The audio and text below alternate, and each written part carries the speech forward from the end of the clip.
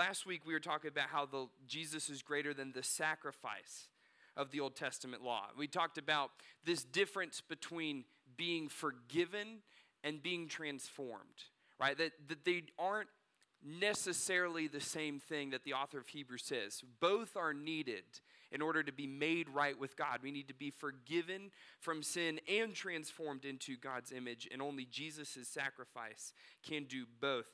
But really, sometimes, you've probably heard pastors that will teach and preach in this way. You get kind of caught up on these big picture theological discussions almost that the author of the scriptures is trying to put forward to us, that John or Paul is presenting to say, no, this is something worth it. This is why we need Jesus so much. And you can almost just kind of sit back in awe at the big picture, and it doesn't really move you to do anything. And the author of Hebrews knows, look, more than just trying to make a theological dissertation, right? The author is not just trying to say, okay, Jesus is greater than this and greater than this and greater than this, so that you can kind of puff your head up with the knowledge. He says there's a real life change that takes place when we believe that Jesus is greater than these things. So the last 3 chapters of Hebrews is kind of the author saying, okay, you've seen the arguments. You've seen how Jesus is greater than everything. Here's what we do. Here's what we're after, right? Here's why I'm actually trying to share all of this with you guys. And chapter 10 becomes a really interesting chapter in that light, because the author is now going to start to walk back and summarize everything he's been saying and start to move us to the point of saying, now what do we do with all of this? So in chapter 10, he's going to kind of summarize everything he's been saying the past couple of weeks and just showing us that Jesus is greater than the law, right? That what the Old Testament law was set up to do, yes, in all these little pieces, Jesus was better, Jesus was better, Jesus was greater, but really, Jesus is it. And this is kind of the point where the author gets to in Hebrews saying, look, Jesus is it. And the summary that the author is going to walk us through is just, and again, I feel like on some of these things I say it and you guys go, yeah, we've probably heard that before. That makes sense. But the author says, now more than ever, we need to be reminded of this. We need to be convinced of this, because he's writing to a early persecuted church. Then that context just comes in so key for us. He says, when you get pressed, when you get bent out of shape, when things around you don't look like what you're hoping it will, we need to be reminded of this. We need to hear this message again. So the author of Hebrews is going to show us something really important that we need to recall, especially when we feel like we're facing hardship, church, that God established his reconciliation through his person, not through his law. There's a difference between the two. The author is going to show us that God makes us right with him through his person, Christ, not his law, because it's his person, Christ, who can actually reconcile our brokenness. So we're going to read Hebrews chapter 10 today, and I think we're going to actually be able to cover the whole thing. So let's dive in. We've got chapter 10 beginning in verse 1. For since the law has but a shadow of the good things to come, instead of the true form of these realities, it can never, by the same sacrifices that are continually offered every year, make perfect those who draw near. Otherwise, would they not have ceased to be offered, since the worshipers, having once been cleansed, would no longer have any consciousness of sins? But in these sacrifices, there is a reminder of sins every year, for it is impossible for the blood of bulls and goats to take away sins. Consequently, when Christ came into the world, he said, sacrifices and offerings you have not desired, but a body you have prepared for me. In burnt offerings and sin offerings you have taken no pleasure. Then I said, behold, I have come to do your will, O God, as it is written of me in the scroll of the book. When he said above, you have neither desired nor taken pleasure in sacrifices and offerings and burnt offerings and sin offerings, and these are all offered according to the law. Then he added, behold, I have come to do your will. He does away with the first in order to establish the second. And by that, will we have been sanctified through the offering of the body of Jesus Christ once for all. And every priest stands daily at a service, offering repeatedly the same sacrifices, which can never take away sins. But when Christ had offered for all time a single sacrifice for sins, he sat down at the right hand of God, waiting from that time until his enemies should be made a footstool for his feet. For by a single offering he has perfected for all time those who are also being sanctified. And the Holy Spirit also bears witness for us. For after saying, "This is the covenant that I will make with them after those days, declares the Lord, I will put my laws on their hearts and I will write them on their minds," then he adds, "I will remember their sins and their lawless deeds no more. For where there is forgiveness of these, there is no longer any offering for sin. Therefore, brothers, since we have confidence to enter the holy places by the blood of Jesus, by the new and living way that he opened for us through the curtain, that is, through his flesh, and since we have a great priest over the house of God, let us draw near with a true heart and full assurance of faith, with our hearts sprinkled clean from an evil conscience and our bodies washed with pure water. Let us hold fast the confession of our hope without wavering, for he who promised is faithful. And let us consider how to stir one another up to love and to good works, not neglecting to meet together, as is the habit of some, but encouraging one another, and all the more as you see the day drawing near.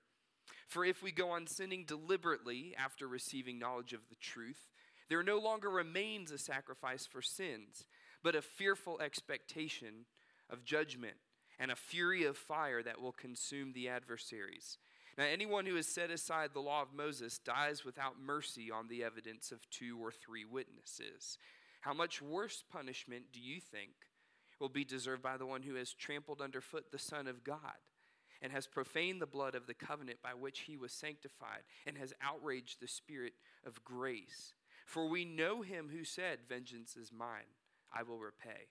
And again, the Lord will judge his people. It is a fearful thing to fall into the hands of the living God. But also recall the former days when, after you were enlightened, you endured a hard struggle with sufferings, sometimes being publicly exposed to reproach and affliction, and sometimes being partners with those so treated. For you had compassion on those in prison, and you joyfully accepted the plundering of your property, since you knew that you yourselves had a better possession and an abiding one. Therefore, do not throw away your confidence, which has a great reward, for you have need of endurance, so that when you have done the will of God, you may receive what is promised. For yet a little while, and the coming one will come and will not delay. But my righteous one shall live by faith, and if he shrinks back, my soul has no pleasure in him. But we are not of those who shrink back and are destroyed, but we are of those who have faith and preserve their souls. God, we are grateful this morning just how you have been showing us each week how your Son fulfills all these promises, all these pictures of things to come, all these glimpses, God, of what you are after in the Old Testament. Father, we're grateful for the year that we got to spend together in Exodus, like just looking for all these pictures, so that when we come to places like here in Hebrews, God, we're getting to see all these pieces coming together in Christ. Lord, we confess that, sometimes just like yesterday, we can look at a great work of art, all the pieces coming together in a beautiful picture, and we can feel moved in that moment, Lord, and then we can immediately leave and forget everything that we just saw. Father, as we see your author in Hebrews putting these pieces together for their audience, Lord, may we not just look at it and say, wow, that was cool then. Father, move in our hearts, stir in our spirits, so that we would see, how do we leave here changed by who you are, Lord? In your holy name we pray, amen. So guys, the author of Hebrews is making a summary statement of what they've been talking about, but it's a big deal, right? He's talking to an audience that grew up under the law, right? This church of people who used to be of the Jewish faith.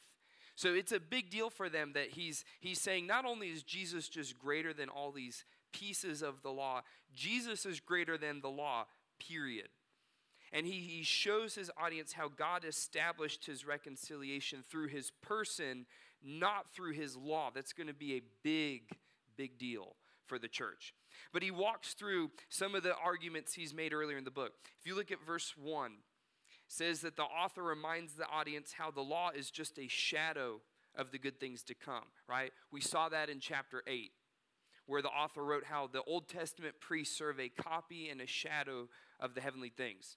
Verse 1 also tells us that the law can never make perfect those who draw near, right? So this is literally what we saw last week in chapter 9.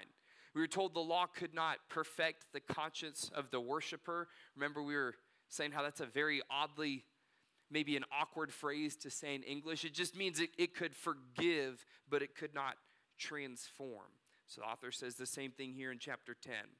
In verse 3, we're told it kept kind of reminding everybody of their sin, right? Every time they had to go to the temple, they were reminded of what they had done wrong to deserve needing a forgiveness in the first place. This kind of connects all the way back to chapters 3 and 4, right? Where the author says, like, make every effort to enter into the rest that God gives us in Christ. Because if we're constantly being reminded of how we've fallen short, then it's really hard for us to actually want to change.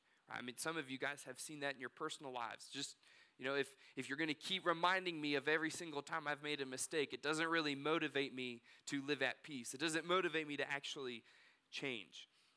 We're also told in verse 4, it's impossible for the blood of bulls and goats to take away sacrifices or to take away sins. This idea, they needed a new sacrifice, right? What they had under the law was not going to cut it. And that was chapter 5 through chapter 7. Jesus being this new priest, this new sacrifice in the line of Melchizedek. I mean, all this Old Testament language, the author is saying, like, remember, we've walked through this, right? Like, I've been showing this to you guys in the earlier parts of my letter. And he kind of sums this up by Jesus quoting an Old Testament passage in verses 5 through 7. Jesus is quoting Psalm 40 when he says, sacrifices and offerings you've not desired, right? So why is the author making all of this? He says, let me point you to Jesus and what Jesus himself says about this. Jesus shows up and says, sacrifices and offerings you've not desired, declaring, God, what you're really after in your people is not this submission to a godly moral law that you set up in the Old Testament, right? That was not going to be the thing that actually makes reconciliation, forgiveness, transformation, that holds this together. Something else you're after, God. Right after it, sacrifices and offerings you've not desired, but a body have you prepared for me. That Greek phrase there, soma de katardizo, it's a literal physical body that God has perfected. God's completed. He's refined. All right, so Jesus says, look, God, I know you sent me to show everybody that when you're making us right with you, you're not doing that under a system, under a law. You're doing that through a person. And he reiterates this in verse 6. In burnt offerings and sin offerings, you've taken no pleasure, right? It's not of you, God, for me to be able to sit back and say, this is what's right, this is what's wrong. Let's just get everybody together to follow this. God says, this is not what I'm asking you to spend your time and energy establishing. And Jesus says, here, I have come to do your will, oh God, right? God, you're not putting a new law in place. You're sending me. God's reconciliation is now coming not through a law, but through a person. And I just keep thinking how wild this would have sounded for the early church, right? Because they're coming out of a background where all they know is following a law. So it would make sense to them, if God's going to send Jesus, if he's going to fulfill all the old pieces of the law, he's going to make us all right with him, and then what, God? Right? Like, then what is Jesus going to do? And it would make sense to them to say, oh, he's just going to put a new law in place. It's a better one, and it's a God-glorifying one, and it's something that, will help us very easily see how to live and how not to live, kind of like what we used to have. But the author, he quotes Jesus as saying, that's not really what I'm after. Because the way that I'm making you right with me, children of God, is not just by putting a new law in place. It's by bringing a new self to take up. And the author gives us this commentary. I love when Scripture provides its own commentary. But the author tells us this right after quoting Jesus. Right after quoting Jesus in verses 5 through 7, he immediately in verse 8 starts to say, look, this is what Jesus was pointing to. That God was going to bring his reconciliation through a person, not through a law. It says in verses 8 and 9 that Jesus came to do away with the first in order to establish the second. God's moving out from that system. We're not going back to that. Verse 10 through 14, because this is what God's after, that's why it was Christ's sacrifice and not the sacrifice of the law that makes us holy. Verse 10. We're told that all the sacrifices of works or of service or of morals, just changing how we think and believe about things, all these sacrifices under the Old Testament law. We're told in verse 11 they could never take away sins. It is only Christ's sacrifice, verse 14, that has perfected for all time those who are being sanctified. Then the author even brings the Holy Spirit into it. Verses 15 through 18, he says, look, the Holy Spirit also was trying to prompt you guys to say this is the case, that what God is after is not a new law, but a new self. He quotes how the Holy Spirit gave a vision to the prophet Jeremiah. He's referencing chapter 31 there, where he says, I will put my laws on their hearts and write them on their minds. I will remember their sins and their lawless deeds no more. And the author says, now, why might that be a big deal? Because verse 18, where there is forgiveness of these, there is no longer any offering for sin. Once God shows up and says, what makes you right with me is not just following a new or even a godly version or a moral version, not just a new law. What makes you right with me is my son, myself, Christ. Once we get this, we finally have the Greek word aphesis. We have freedom. We have deliverance. We have healing. We have, I love it, it even means remission in some places, right? That you had a literal cancer in your body that has now been removed and you're in a new state. We have liberty. The author says, look, guys, this is what I have been trying to tell you for 9 chapters worth of material here. Why did I keep trying to show you that Jesus was greater than all the pieces of the law? Because when God established the way for us to be made right with him, what his reconciliation would look like, he says it's through his person, not his law. And immediately, I think there's moments where we hear that and you go, okay, like that sounds very nice, Pastor, right? Like I can hear that and I can agree with that. But how does that actually speak to what the struggle I'm facing is? The author of Hebrews knows that. He knows that they're writing to an audience that's facing persecution. That is just on all fronts is not welcome in their world. And so he says, look, I know that this is a big idea. And I know that this is calling you to something other than what you're used to. So the author then in the rest of the chapter just shows this is the hope we have. Right? This is the hope that we cling to. Why is this worth it? He says in verses 19 through 21, because Jesus is this for us, because God established his reconciliation through his person, through Christ, we ought to, verse 22, draw near with a true heart in full assurance of faith. We are, verse 23, to hold fast the confession of our hope without wavering. We are to, verse 24, consider how to stir one another up to love and good works. And when I was preparing to teach this week, guys, I actually started to take in my notes, like, oh, look, there's 3 different commands, there's 3 different verbs. What does each one of these tell us to do?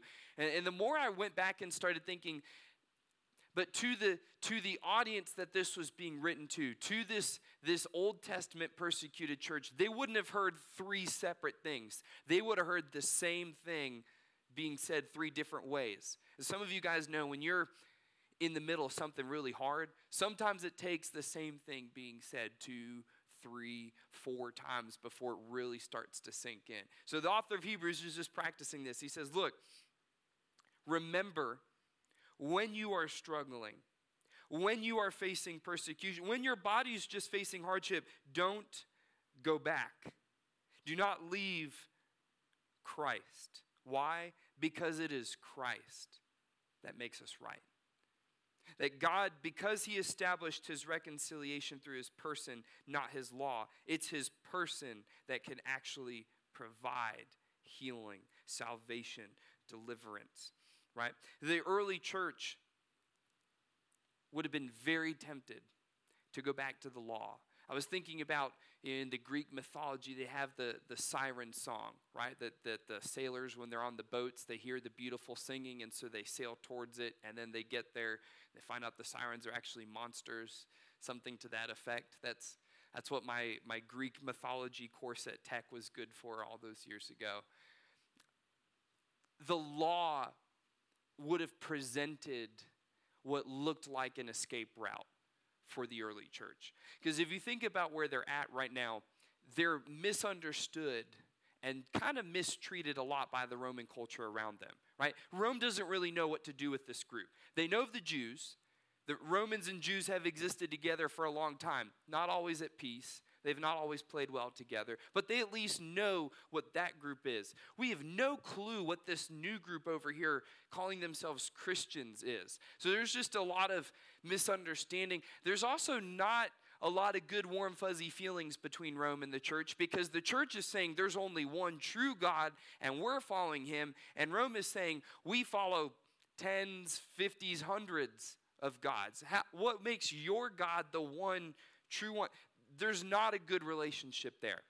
But the church also didn't have a good relationship with the Jews, because here, I mean, you think if you're from the Jewish faith and you're reading what the audience, of what the author of Hebrews is saying here, you're going, hold up, you're basically calling my whole faith system worthless? Like, you're telling me that Jesus, I don't need any of this stuff I was raised on because of Jesus? Like, there's a lot of animosity coming from every side that the early church would have been facing as they're hearing this. But going back to the law is kind of like that siren song of escape, right? Well, if we just went back to the law, then the Jews wouldn't hate us so much, right? Because we'd just be doing the same thing that they used to do. They could live with that. Oh, if we just went back to the law, then the Romans would understand who we were, right? Like, they know the Jews. That's no big problem. We just look like them, so you just treat us like they did. But the author of Hebrews is begging them 3 different ways, says, guys, please do not get sucked into the monster. Do not go back. Do not sail that direction. He says, draw near with a true heart, because in Christ we have full assurance of faith. It's in Christ our hearts are sprinkled clean from an evil conscience. Our bodies are washed with pure water. The author is saying, yes, the following the godly moral law might sound like it would get you out of persecution, but it cannot make you right with God. Church, don't sacrifice simply just having an easier life on earth where you're more understood. Don't sacrifice being right with God for that. It says verse 23, begs the church, hold fast the confession of our hope without wavering, for he who promised is faithful. Yes, following that godly moral law makes it a lot easier to say what's right and what's wrong for the rest of the world. And when we are facing struggle, man, don't we just want to know, God, just show me if what I'm clinging to is right. We want that.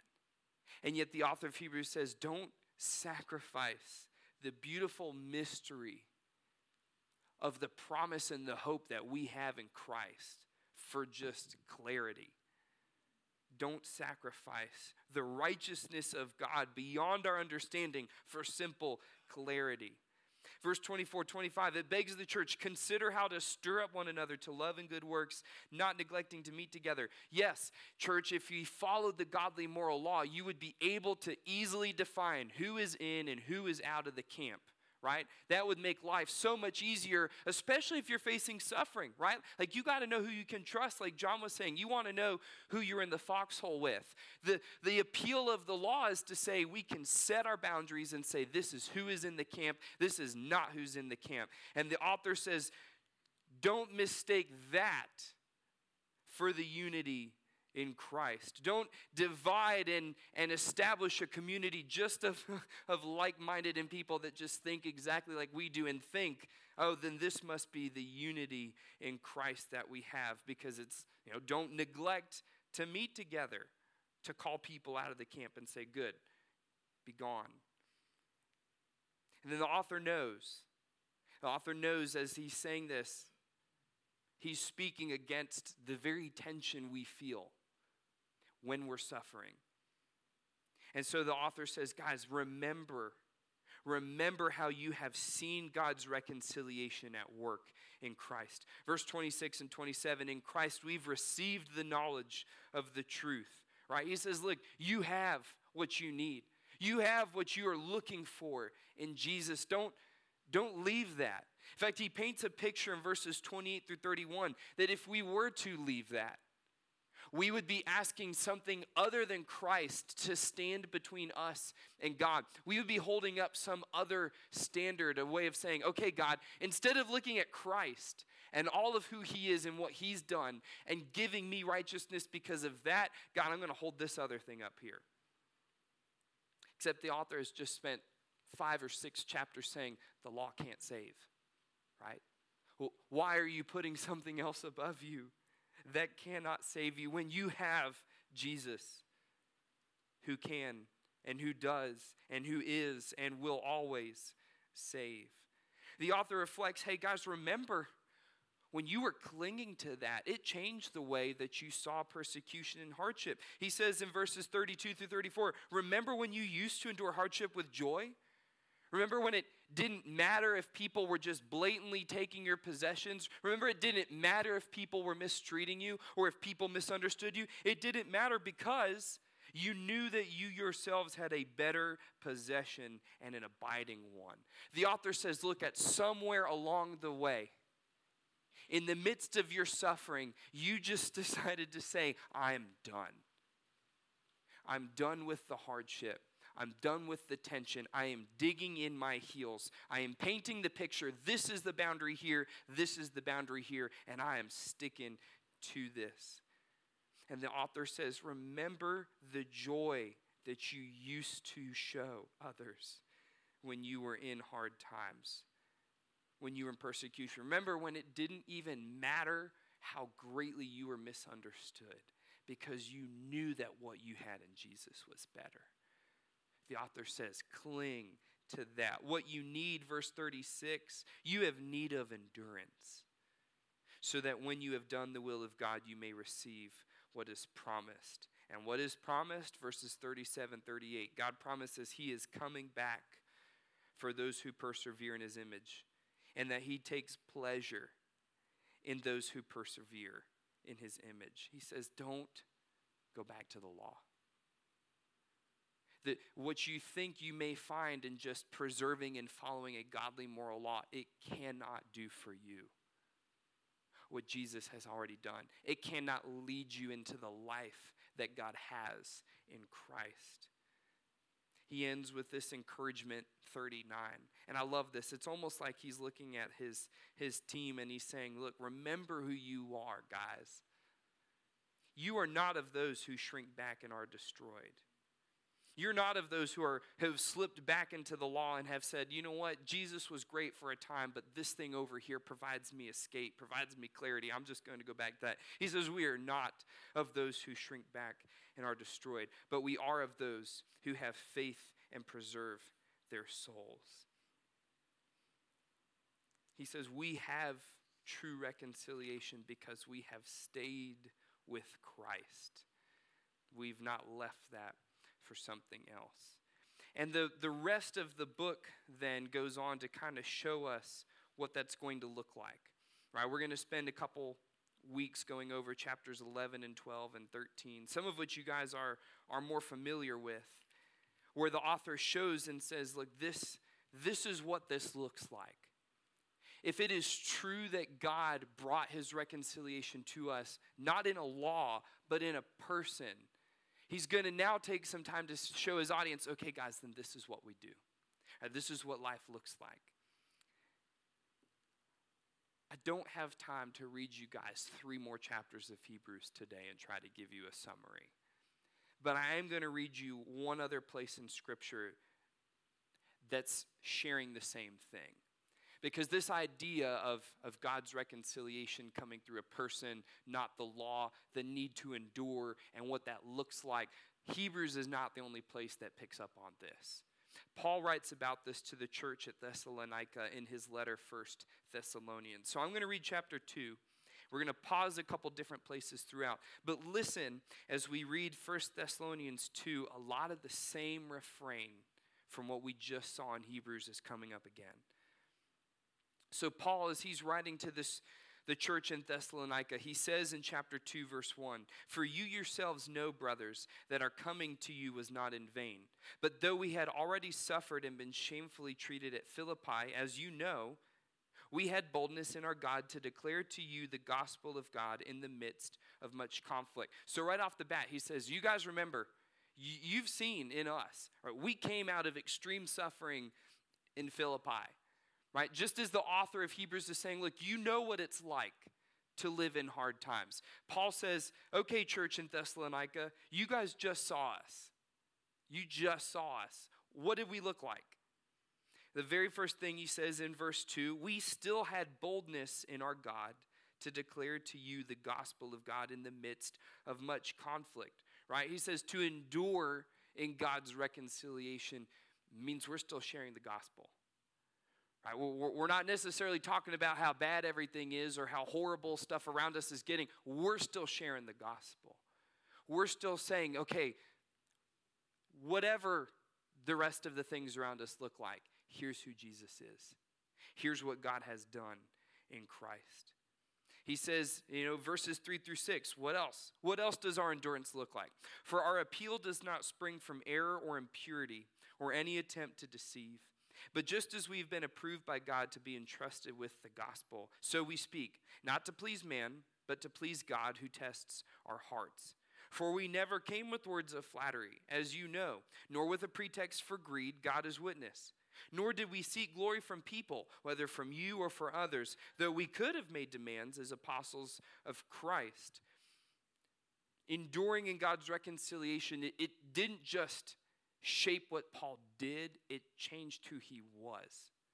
It changed the operating system that Paul had running in the background. Right? Paul says, I'm leading people into life with Christ, not the law. Despite how appealing that would have been, verse 4, it would have led to flattery, greed, and authority, verses 5 through 6. And it just kind of, I paused this week because I know in conversations with some of you, several of you have come out of some very strict, in your words, legalistic backgrounds when it comes to faith.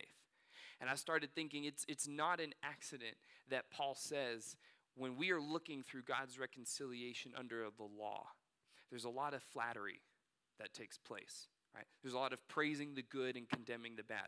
There's a lot of greed that takes place. Maybe more so under the table, but we have the things that we know are good that we just want at all costs. We get greedy. And there's also power struggles in place. I just think it's interesting. Some of you guys, in sharing your stories with me, you've seen that to be very true in some circles of your faith. And Paul calls it out right here. Says, look, that's not what reconciliation in Christ looks like. That is what it looks like if you're pursuing it through a law, but not in Christ. Paul continues, verses 7.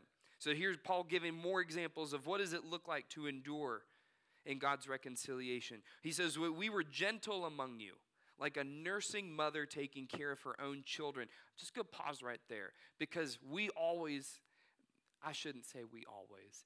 My growing up, we grew up, Paul was the man, right? Paul was the apostle that just boldly went around slinging truth nuggets at people. He was the one that was on the missionary forefront. Like Paul, we consider this like stalwart, like this beast, this big guy, Paul. And yet Paul says, here's how my attitude, here's how I was toward you. I was like a nursing mother taking care of her own children.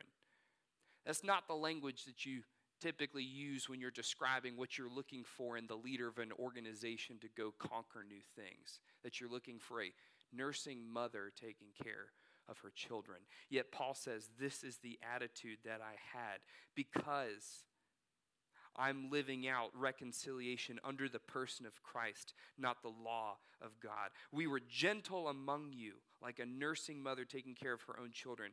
Verse 8, so being affectionately desirous of you, we were ready to share with you not only the gospel of God, not only the truth, not only the message, but also our own selves, because you had become very dear to us. That's how deeply he cares about the people he's talking to. You've become dear. I'm affectionately desiring you. Verse 9, for you remember, brothers, our labor and toil. We worked night and day that we might not be a burden to any of you, while we proclaim to you the gospel of God. You are witnesses, and God also, how holy and righteous and blameless was our conduct toward you believers. For you know how, and here's another family piece, like a father with his children, we exhorted each one of you and encouraged you and charged you to walk in a manner worthy of God, who calls you into his own kingdom and glory. Same piece of the heart he has for his audience. Then verses 13 through 20, he does the same thing that the author of Hebrews does. He reminds the audience of how he has seen them live out the example in the past and said, guys, don't stray from this. He says, we also thank God constantly for this, that when you received the word of God, which you heard from us, you accepted it not as the word of men, but as what it really is, the word of God, which is at work in you believers. For you brothers became imitators of the churches of God in Christ Jesus that are in Judea. For you suffered the same things from your own countrymen as they did from the Jews, who killed both the Lord Jesus and the prophets, and drove us out, and displeased God, and opposed mankind by hindering us from speaking to the Gentiles that they may be saved, so as always to fill up the measure of their sins. But wrath has come upon them at last.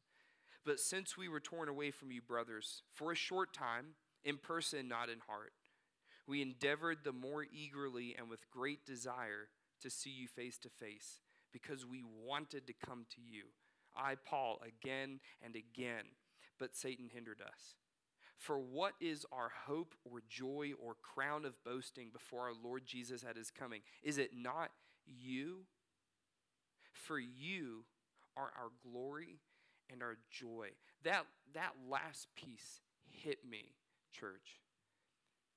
That if we understood how what makes us right with God does not come under a law, but comes under a person, it changes us so much that the way we view other people, we could get to the point where we're saying, well, are you not our glory?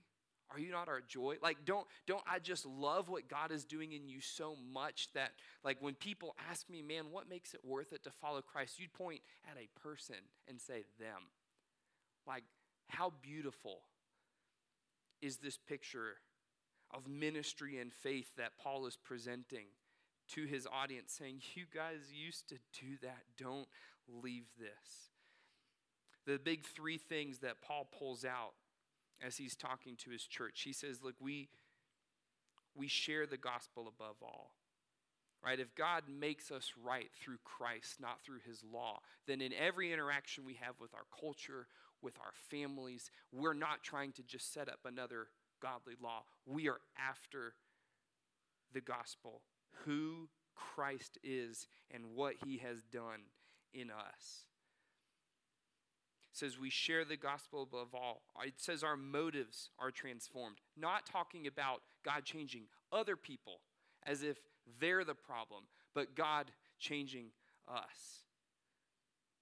Which leads to the last one, that we view others with love and care, right? It is hard to have a hatred or a rough spot in your heart towards someone if you're going to call them your glory and your joy. And yet that is where Paul is with his audience. So guys, as we wrap up this morning, the three questions I have for us, based off of what Paul says, enduring in God's reconciliation under his person, not his law, what does this look like? Three questions. The first one is just simply, where am I fighting to be heard? Because when we are living out a law mentality, right, we got to make sure our law is heard. We got to make sure our voice is heard amongst all the other voices and all the other laws that are going on. And sometimes, if we're not careful, we end up working harder to make our voice heard than in letting God change our hearts.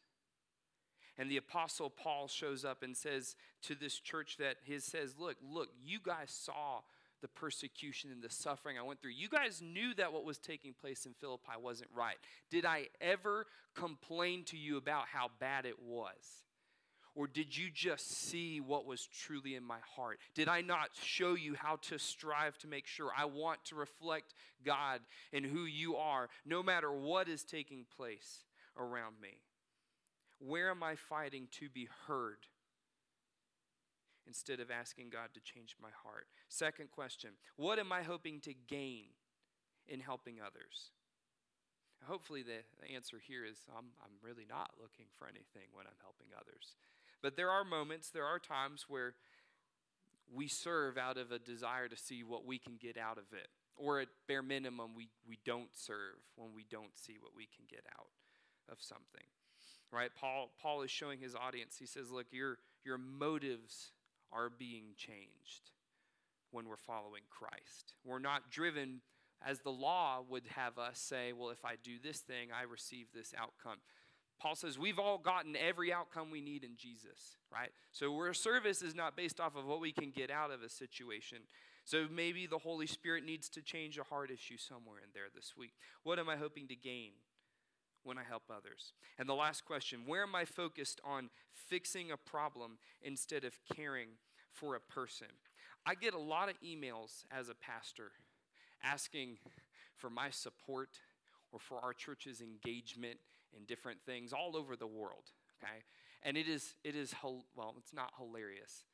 It's interesting because I can almost break down all of those emails into two categories, right? They either tend to be, help us reach these people and help us fix this problem.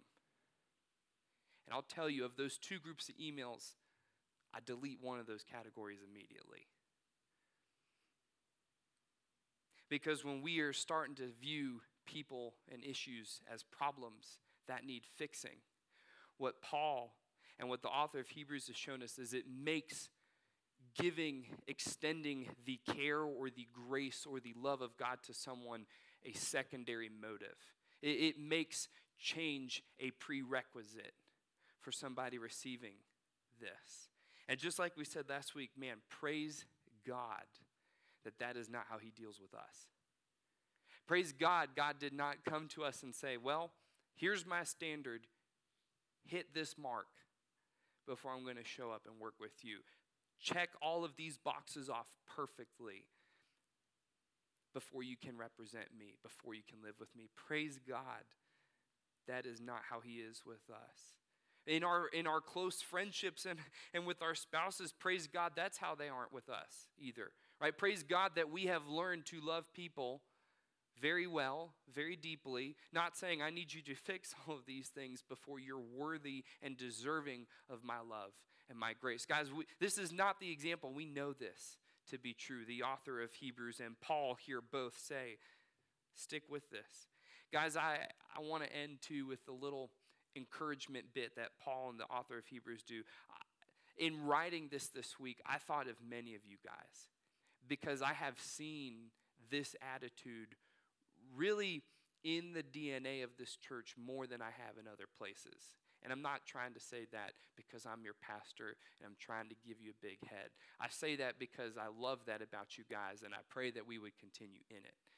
Because I have watched over the past 18 months, so many of you are very generous with your homes and your lives. To say, look, if there are people that want to be made right with God, then I'm going to go work with them. But equally important, you can't have that attitude with also having a heart of saying, man, I really so badly want to be right with God, I'm willing to ask for help. I'm willing to go to someone. I'm willing to say, man, I actually might struggle with this and might need this, okay? That is the heart that the author of Hebrews is trying to describe. That's the heart that Paul is saying we have when we see God's reconciliation comes through his person, his Christ, not just his law. So as we close with this, guys, man, continue with this. Because that is a special thing. And that is one of many things we pray God continues to grow here at our church. So let's pray together as we close today. We say, God, thou hast taught me that Christ has all fullness, and so all plenitude of the Spirit. That all fullness I lack in myself is in him and for his people, not just for himself alone. Thou hast taught me that Christ has perfect knowledge, perfect grace, perfect righteousness to make me see, to make me righteous, to give me fullness. Thou hast taught me that it is my duty out of a sense of emptiness to go to Christ, to possess him, to enjoy his fullness as mine, as if I had it in myself, because it is for me in him. And when I do this, God, I am full of your Spirit, as a fish that has got out from the shore to the deep sea and has all the fullness of waters to move in. When faith fills me, then I am full. This is the way to be filled with the Spirit. Like Stephen, first faith, then fullness. For this way makes me most empty, and so most fit for the Spirit to fill. Thou hast taught me that the finding of this treasure of all grace in the field of Christ begets his strength, begets his glory, begets his joy, and renders all his graces alive. Help me to delight more in what I receive from Christ, more in that fullness which is in him, the fountain of all his glory. Father, let me not think to receive the Spirit from him as just a thing apart from finding it, drinking it, being filled with it. To this end, O God, do thou establish me in Christ. Settle me and give me a being there. Assure me with certainty that all of this is really mine. For this alone will fill my heart with joy and peace, Father God.